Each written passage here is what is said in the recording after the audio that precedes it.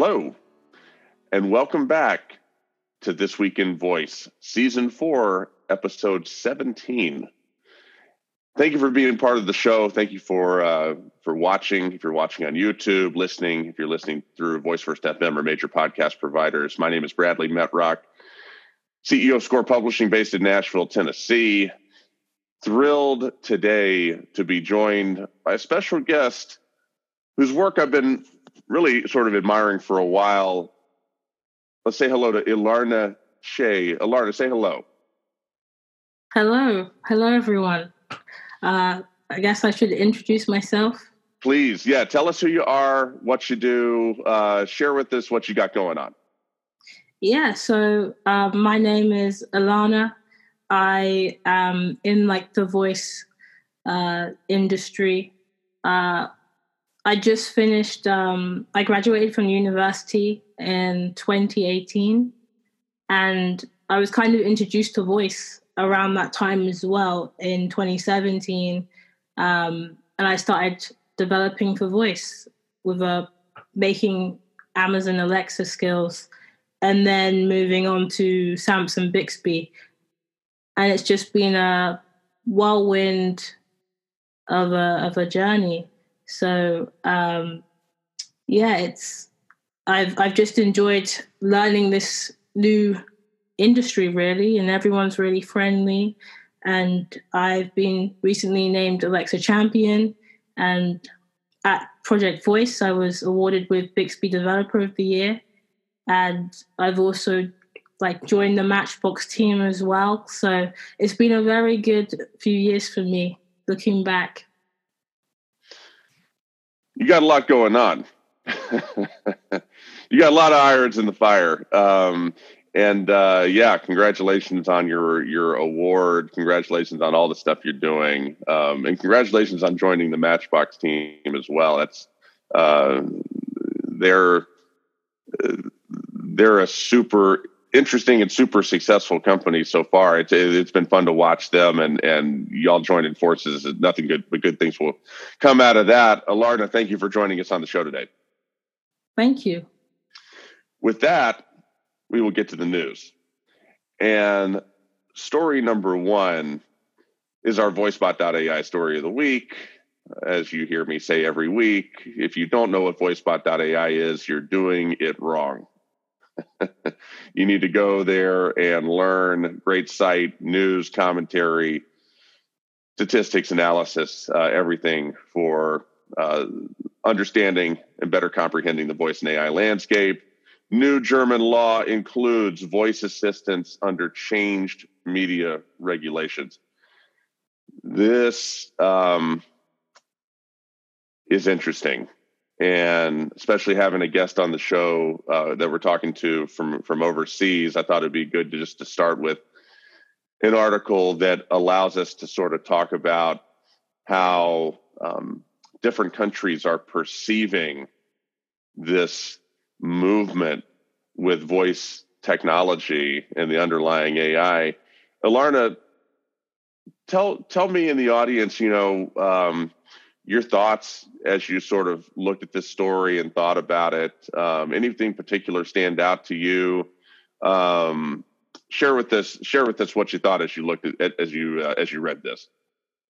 Yeah, so this kind of intrigued me a lot because I guess Germany are really taking a stance here into being like, hey, we've got to do something about these new technologies emerging, and voice being something very prominent in everyday life now. It's really important that we do clamp down some rules that also monitor and analyze what people are doing and what is going to be the future of interface and the future of everyday communication. Because now we are kind of stepping away from the internet as in a form of going onto the internet through a visual, whether it be a smartphone or computer, and we are our responses are becoming more voice first.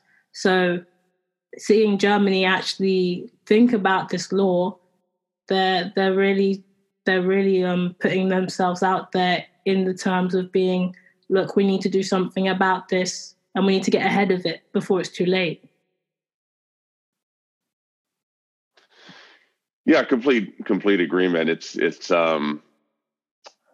I think there's macro level things you could take away from this article. I think that we're going to see governments everywhere figuring out what their approach with this technology is going to be. Are they going to clamp down? Are they going to be hands off? What are they going to do? But one way or the other, they got to talk it through and decide. But when you really dig into the nitty gritty with this particular story, it's, at least I thought it was super interesting that a big part of this law is that any company like, Google, Amazon, mentions Apple in there, has to have a representative made available to the government, to the German government, to sue if there's problems. So basically they're saying, you just come on over here and we're going to put one of your people right here. And if there's any sort of problem whatsoever, we're just going to take it out on, we know where to find you, basically. And that's interesting. That's interesting for a lot of reasons. It's so different than the dynamic in the United States, where it's not hard to find these companies. In fact, they're so unbelievably enormous that in some ways they dwarf the government. And that's why we have conversations in this country about whether we need to break up these companies because they're too big and the government can't properly wield power against them. So it's interesting just to see the different dynamics at play. Any additional thoughts on that? I think we're in complete agreement. Yeah, I mean, a good example was that Facebook scandal a few years back where, they literally couldn't decide what to do because they didn't really have any concrete laws about, well, how do we deal with this? So in terms of having a representative, I agree in your aspect that, like, it's probably easy to send someone over to deal with the situation, but to have a representative actually being in Germany, as they say, all the time, surely it's already common that these, like you said, these companies are so big, they're probably already operating in Germany. So is there any real need to I guess have someone there already when these big companies like Google, like Amazon, they already have offices over there. So I wouldn't see it as a big deal in that retrospect. Yeah, it is interesting. I think that the article sort of leaves out, it could have delved further into what's the difference between this representative versus, other employees that they could go after and pursue. I agree. But, the bottom line is that they want accountability. And, it's, and as you can tell from some of the aspects of the article, the big companies, they want to avoid accountability if they can. And so that's the cat and mouse game. But I guess we'll have to see. This is why we kind of need to test it out, to find what is the best way to deal with this sort of thing, because it is kind of like, who is actually responsible at the end of the day? And I know they have the same issue with like social media. Who is actually responsible? Is Twitter responsible for what people put on there? So yeah, it'll definitely be a good test to see how this kind of pans out. So I guess we'll see. Yeah, completely agree. Story number 2 from Bake Magazine. That's a new source for us. Nutella has a new Amazon Alexa promotion. I want to pull this article up because I want to read what this says. This article talks about 2 different distinct things that Nutella is doing, with the second thing being this Alexa promotion. Another unique promotion from Nutella is a new skill available on Amazon Alexa. Nutella fans all over the world can ask Alexa for breakfast inspiration. The new skill allows access to a variety of Nutella recipes, including pancakes and waffles, and features 4 interactive memory games to keep families entertained while breakfast is being prepared. To activate, consumers can say, Alexa, open Nutella creations. Very interesting. And as somebody steeped in creating voice experiences, Alarna, share with us your thoughts as you look at what Nutella is doing here. Well, I thought it came at a really good time. Obviously, I don't know if in America, do you guys celebrate Pancake Day? Because of course we do. It's every day. Every day, yes. we have our Pancake Day, which was actually this Tuesday, and this again is a perfect example of where Nutella could have really actually promoted that as a really kind of iconic activity, because for us anyway, Pancake Day is seen as already an interactive experience where we'll be flipping the pancakes and taking it in turns. So what they're kind of doing here, I guess, is like a replacement. But in terms of promotion, it would have been very well executed in this case with Pancake Day to really promote it alongside that. Because I wasn't actually aware that they were doing this skill for I wasn't actually aware they were actually doing this skill until after Pancake Day, actually. So it was kind of a very missed opportunity there. But I can see more brands would actually, it would work well to incorporate this sort of direction, because not only will it promote the brand, but I would then see pancakes, waffles, breakfast stuff. I'd be like, oh, Nutella. So kind of subtly bring it into your mind and think that when I go for breakfast, I'm thinking of Nutella.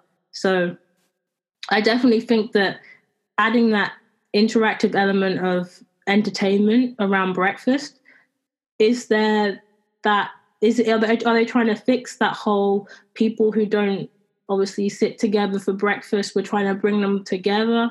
Or are they trying to go around the angle of being like, look, we can make breakfast more fun and you can actually see breakfast as an activity? Yeah. I mean, I think that's a great question and just good perspective on it. I think that you're hitting on what I find most interesting about this, which is with voice experiences so far, and you can disagree with me or agree with me or whatever your thoughts are, but I think one of the challenges that we've seen, so the big challenge is discoverability.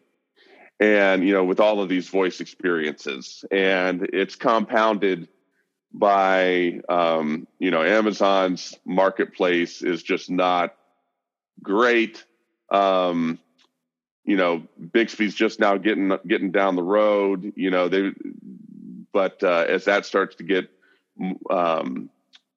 more populous, more populated, it may have some of the same discoverability issues, because these voice experiences just don't work the same way as apps. So you can't expect the same approach to work when it's not the same thing to start with. But underneath the discoverability problem, you have some smaller sub-problems. And one of those problems, in my opinion, is it never really has been adequately explained.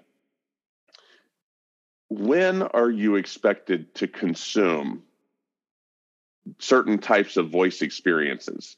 And games are high on the list. So if you've created a game that's maybe a more casual sort of game, like a memory game or something that's in this Nutella thing, or you created a more hardcore game like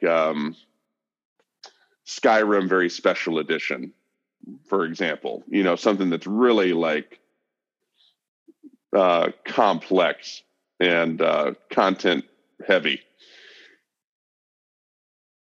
There's not a real good understanding, my opinion, on what is the win for that?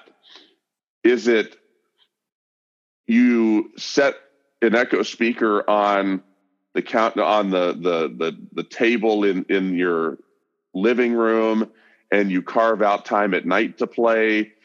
Is it some other time? Is it during a break at work? Is it when? For these voice experiences, these interactive and like entertainment oriented experiences. And here it's subtle, but Gnutella with this strategy is saying, we're not just throwing games in there to throw in games because we needed something to tell our developer to do, and we saw someone else create a game, so people do games to throw in a game. No, they said, we want you to play this during the breakfast time while you're waiting for breakfast to be prepared. And it's so subtle, and you really wouldn't think much about it. But that's one of the things I really love about this, is that they said when. They didn't just create it, but they told you when to consume it. I think that for brand marketers and for anybody in a marketing role creating these voice experiences, they need to think in terms of not just the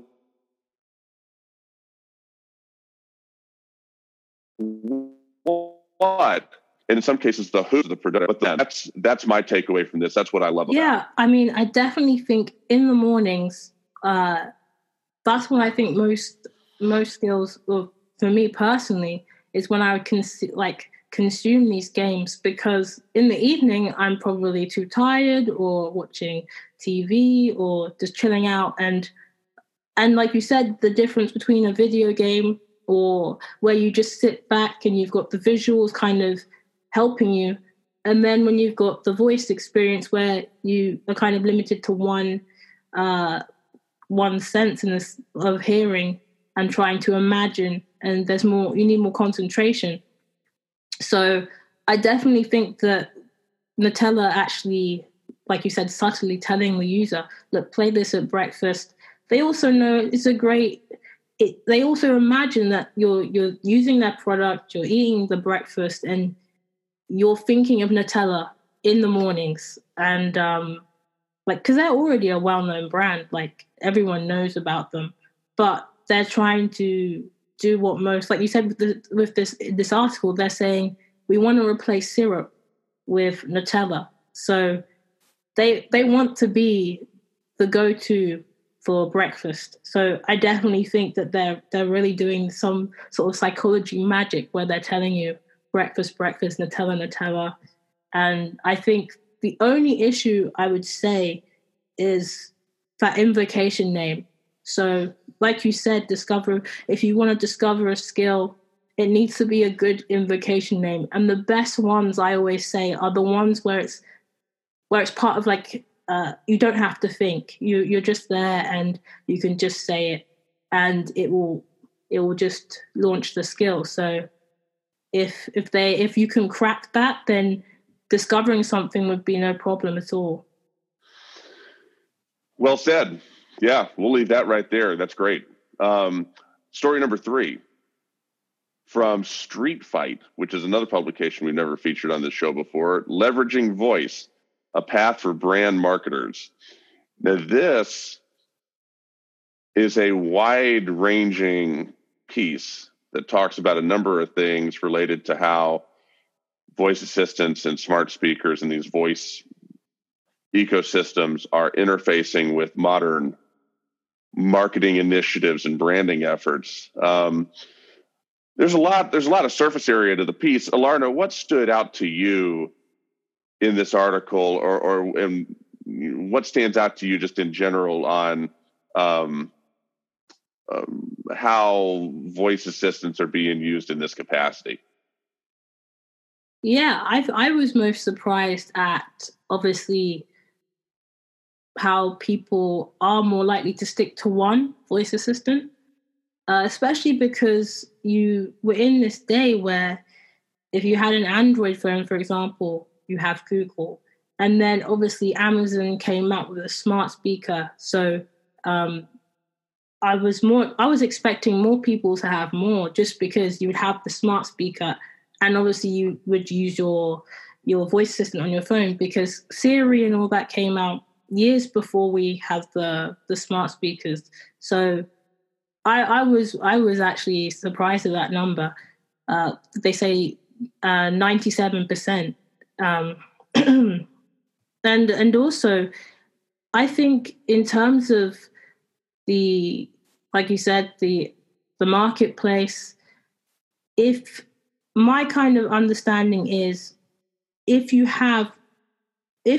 recognizing a brand, you have that, there's that consumer trust and that loyalty. So if I see the same brand everywhere, I'm more likely to I'm more lured towards it. So if, for example, you have one voice assistant that is not just in a smart speaker, but also in the car, in like everyday household objects, and also you can access it anywhere, then ultimately that's when I think people will stick to one brand. But for now, voice assistants, there's not one voice assistant that is kind of everywhere yet. So that's why I was surprised at that.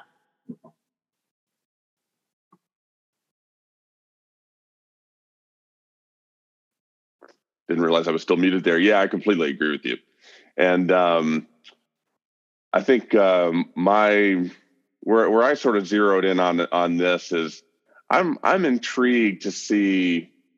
Like, there's a paragraph in here where this vice president of marketing at Formation, this marketing firm, talks about the importance of owning the data.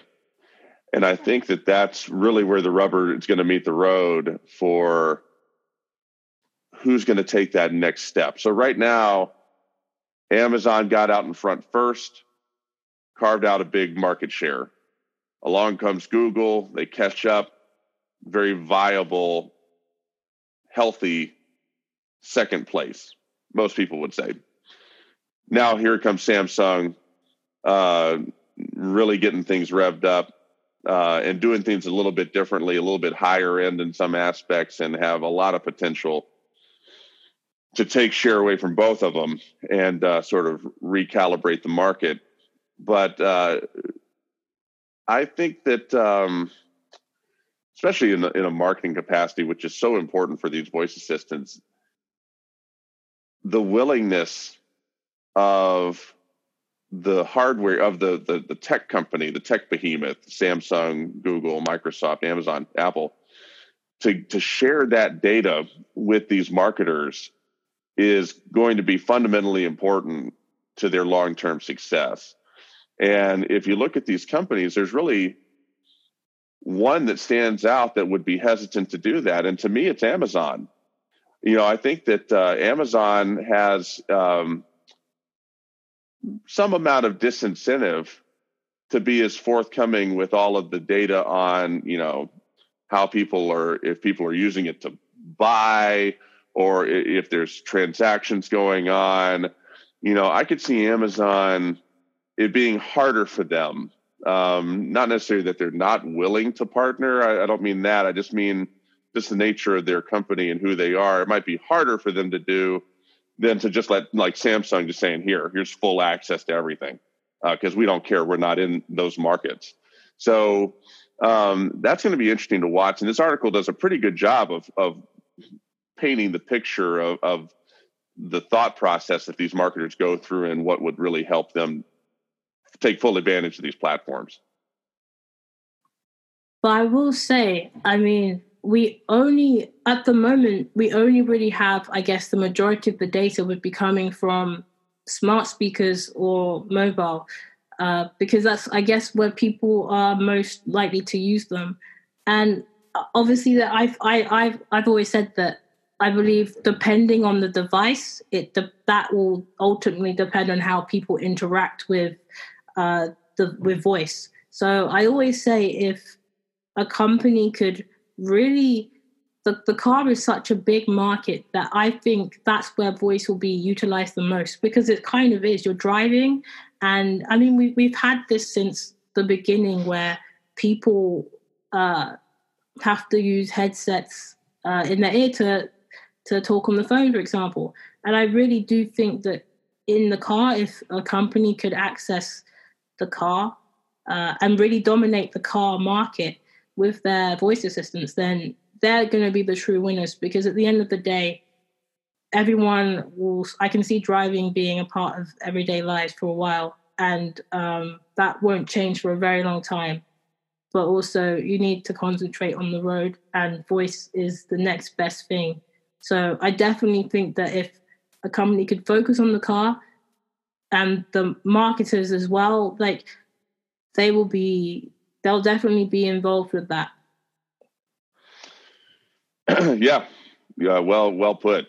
I'm going to leave that there and go to story 4. And I'm going to read this from Fast Company. I'm a Google Assistant power user. These are its 6 most glaring problems. This is interesting for several reasons to me. But I want to get your thoughts on this before I even say a word. First of all, which one of these 6 things called out in this piece caught your eye the most? And with your role of having been involved in these different ecosystems, Google is one that maybe you haven't been as involved with as Amazon and Samsung. Share with us your thoughts as you looked at this piece. Yeah, so when I read this, actually, I was like, oh, yes. But I didn't really think about it until I actually read it, that actually it is kind of why, with especially with assistants, I have many, because there's different voice assistants that can do one thing, but some can't do others. So especially with the setup, for example, that one was close to home, because whenever you do set up a new whether it be a new speaker or lights, it is kind of painful setting it up. But maybe that's because at that time it's not expected for people to have more than one kind of device, and it really, I guess, if you did have a lot of lights and a lot of devices, that maybe that use case or user case hasn't really been brought forward yet. So I guess that's something I can see becoming a lot better, because we are coming into that time now where everyone's going to soon have all these smart home products, and I'm sure they'll come up with a better way to set it up. And also with audio, a big thing with audio, like, there's probably the most usage when it comes to voice assistants is music, listening to audio. And I do like with the group, especially when you group them together, I didn't actually realize that it was a limitation until it was talked about, because when you do, for example, want to listen to another song or change the audio, it does kind of do that. So yeah, it's really interesting reading that and thinking, oh yeah, this could be a great improvement for Google Assistants as well. So I had the same thoughts you did. The setup was the thing that I focused on, and not getting the setup of a new piece of hardware right. When I say right, I mean 100%. I don't mean 80. I mean 100%. Talking flawless. It's just such a grievous offense. That's where so much of the lion's share of effort ought to go. Like, they have teams doing it, but there's time constraints and things that go unexpected and the unexpected use cases, and there's all sorts of things that come up.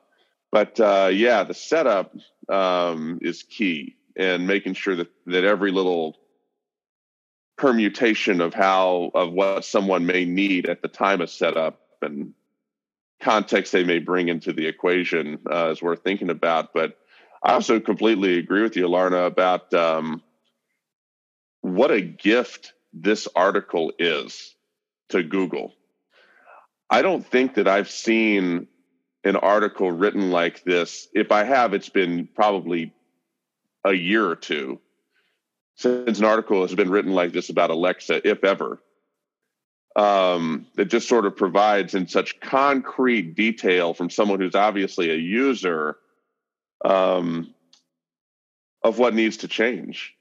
And not to say that, who's to say whether Amazon would act on it anyway, but Google, who's to say Google will act on it? But if they do, it's just all laid out here. I mean, if they fix all this stuff, that's millions and millions and millions of dollars in value to them that this author has given them. So, they got to fix the setup, and it's just a gift wrapped for Google that this author took their time to create. Any closing thoughts on that? Yeah, like I say, any feedback, whether it's bad or good, is very valuable. And if Google are very innovative, and I've seen them obviously take the helm in a lot of things, especially with smart home. I remember them being one of the first to be remember when back in the day you'd have to say the particular light that you wanted to turn off, and you'd have to remember because it would be labeled like lamp 9 or something. They were actually one of the first, I believe, to be you could be in a room and just say, turn off the lights, and it would just, if your smart speaker, for example, was in that room, it could just turn off the lights without having to be turn off lamp 9. So that I can definitely see, I wouldn't see any reason why they should look at this article and think, right, this is what we're going to do to make it easier. So. Yeah. You're right. They have been a leader with that, and gives you hope that they'll take action on the stuff in this article. Very, very well put. Story number 5, the American genius.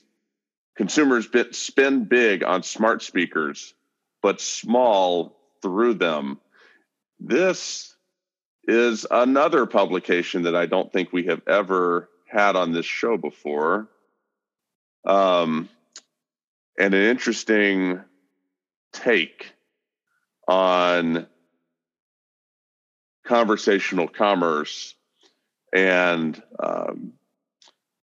how consumers can ultimately, those dots can get connected that make it easier, that sort of realize that potential for consumers to use these devices and voice assistants to buy things. Alarna, like a couple of the other articles we've covered, this covers a lot of ground in a short amount of time. Tell me your thoughts as you looked at this, and your thoughts on sort of the state of using voice assistants to buy things. Well, already, I think out of everyone, Amazon probably have the best bet to come out on top with this, because they've already got a commerce site, Amazon.com, or where they've got that user base. And I think, coming from personal experience, I agree with a lot of this article, because if I want to buy a vacuum, say, I'm not going to use voice to do that, simply because I need to look at the reviews. I need to look at the product itself. I need to see so much information before I compare and compare with others as well. So I can't just be like, buy me a vacuum. I have to actually look and actually research to see what's the best one. Whether that means, though, that they could, for example, grab the most popular or the most reliable vacuum, that could be a different story. But especially when you want to spend a lot of money, it's not something where you can just certainly just say, buy me a vacuum. But on the other hand, with the dash buttons, because I remember them, and it was actually a really good. They're still going, and it's a really good concept.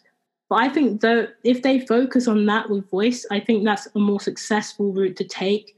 Just because I would feel more comfortable being like, order toilet paper, for example, because that is something that I know if you buy certain brands the same, you would feel comfortable getting that brand again and knowing how much you normally get and stuff. So I definitely think going through if they really utilize the dash buttons into voice, they can really get ahead of that for sure. Yeah, no, I agree with you. I mean, Amazon, if someone's going to get it right, it's going to be Amazon. And they've gotten so much other things right along the way. There's no reason to think that they're going to mess this up. The article, interestingly, doesn't delve into repeat purchasing. It just instead chooses to focus on, the absence of screens and the necessity of having visuals when you're making a first-time purchase or a larger purchase and things like that. And it also points out the fact that there are plenty of people who have privacy and trust issues with these devices as well. So somehow or other, and see, that's why that's another reason why Amazon is positioned relatively well, is that if you're going to talk about the tech giants, Amazon is relatively well trusted. Compared to a Facebook, which is sort of garbage status. But, as opposed to, I think if you lined up 100 people and said, who do you trust more, Amazon or Google? I wonder if someone's actually done that. Someone should do that. I bet you 65 to 70% would probably say Amazon. And so I would be intrigued to see that, actually. Maybe we should do that. But Amazon, in my estimation, is more trusted than Google, certainly here in the United States, for no other reason than they are such staunch advocates for the consumer. They're constantly pursuing lower prices. They're constantly pursuing, how do we get this stuff to you quicker and have good customer service and returns and whatnot. And so they can overcome the trust issues, and the trust issues are already less for them to overcome. I agree with you. I think there's high hopes that hopefully in 2020 they start to connect the dots and change this narrative that we've seen play out with voice and conversational AI, where people are buying the devices and they're using them for this, that, and the other, but haven't really become a commerce tool yet. Somebody's got to turn that around. I think Amazon will do that. Last word to you. Yeah, 100%. And going back to the whole voice privacy and also the fear of accidentally buying something, maybe they need to really put it out there, but you have that voice pin that you can do to stop people from buying stuff. And also, a lot of the time, people are scared to use devices because they're like, oh, it's always recording. But what they don't realize is you've got that phone that's in your pocket all the time that does the same thing. So I guess it's a privacy. And I see that Apple are doing that a lot in their adverts. They're really trying to emphasize that, the consumer's privacy and security is the utmost important thing that they're actually thinking about. So maybe change the perspective of voice assistants and be like, look, we're just here to help you, and privacy is something you're worried about, and kind of show them why they shouldn't be worried about it. So hey, well said. What a great conversation. Alarna, thank you very, very much for being part of This Week in Voice with us. Thank you for taking the time to share not just your experience, but your expertise with me and the audience as well. It's greatly appreciated. Thank you very much.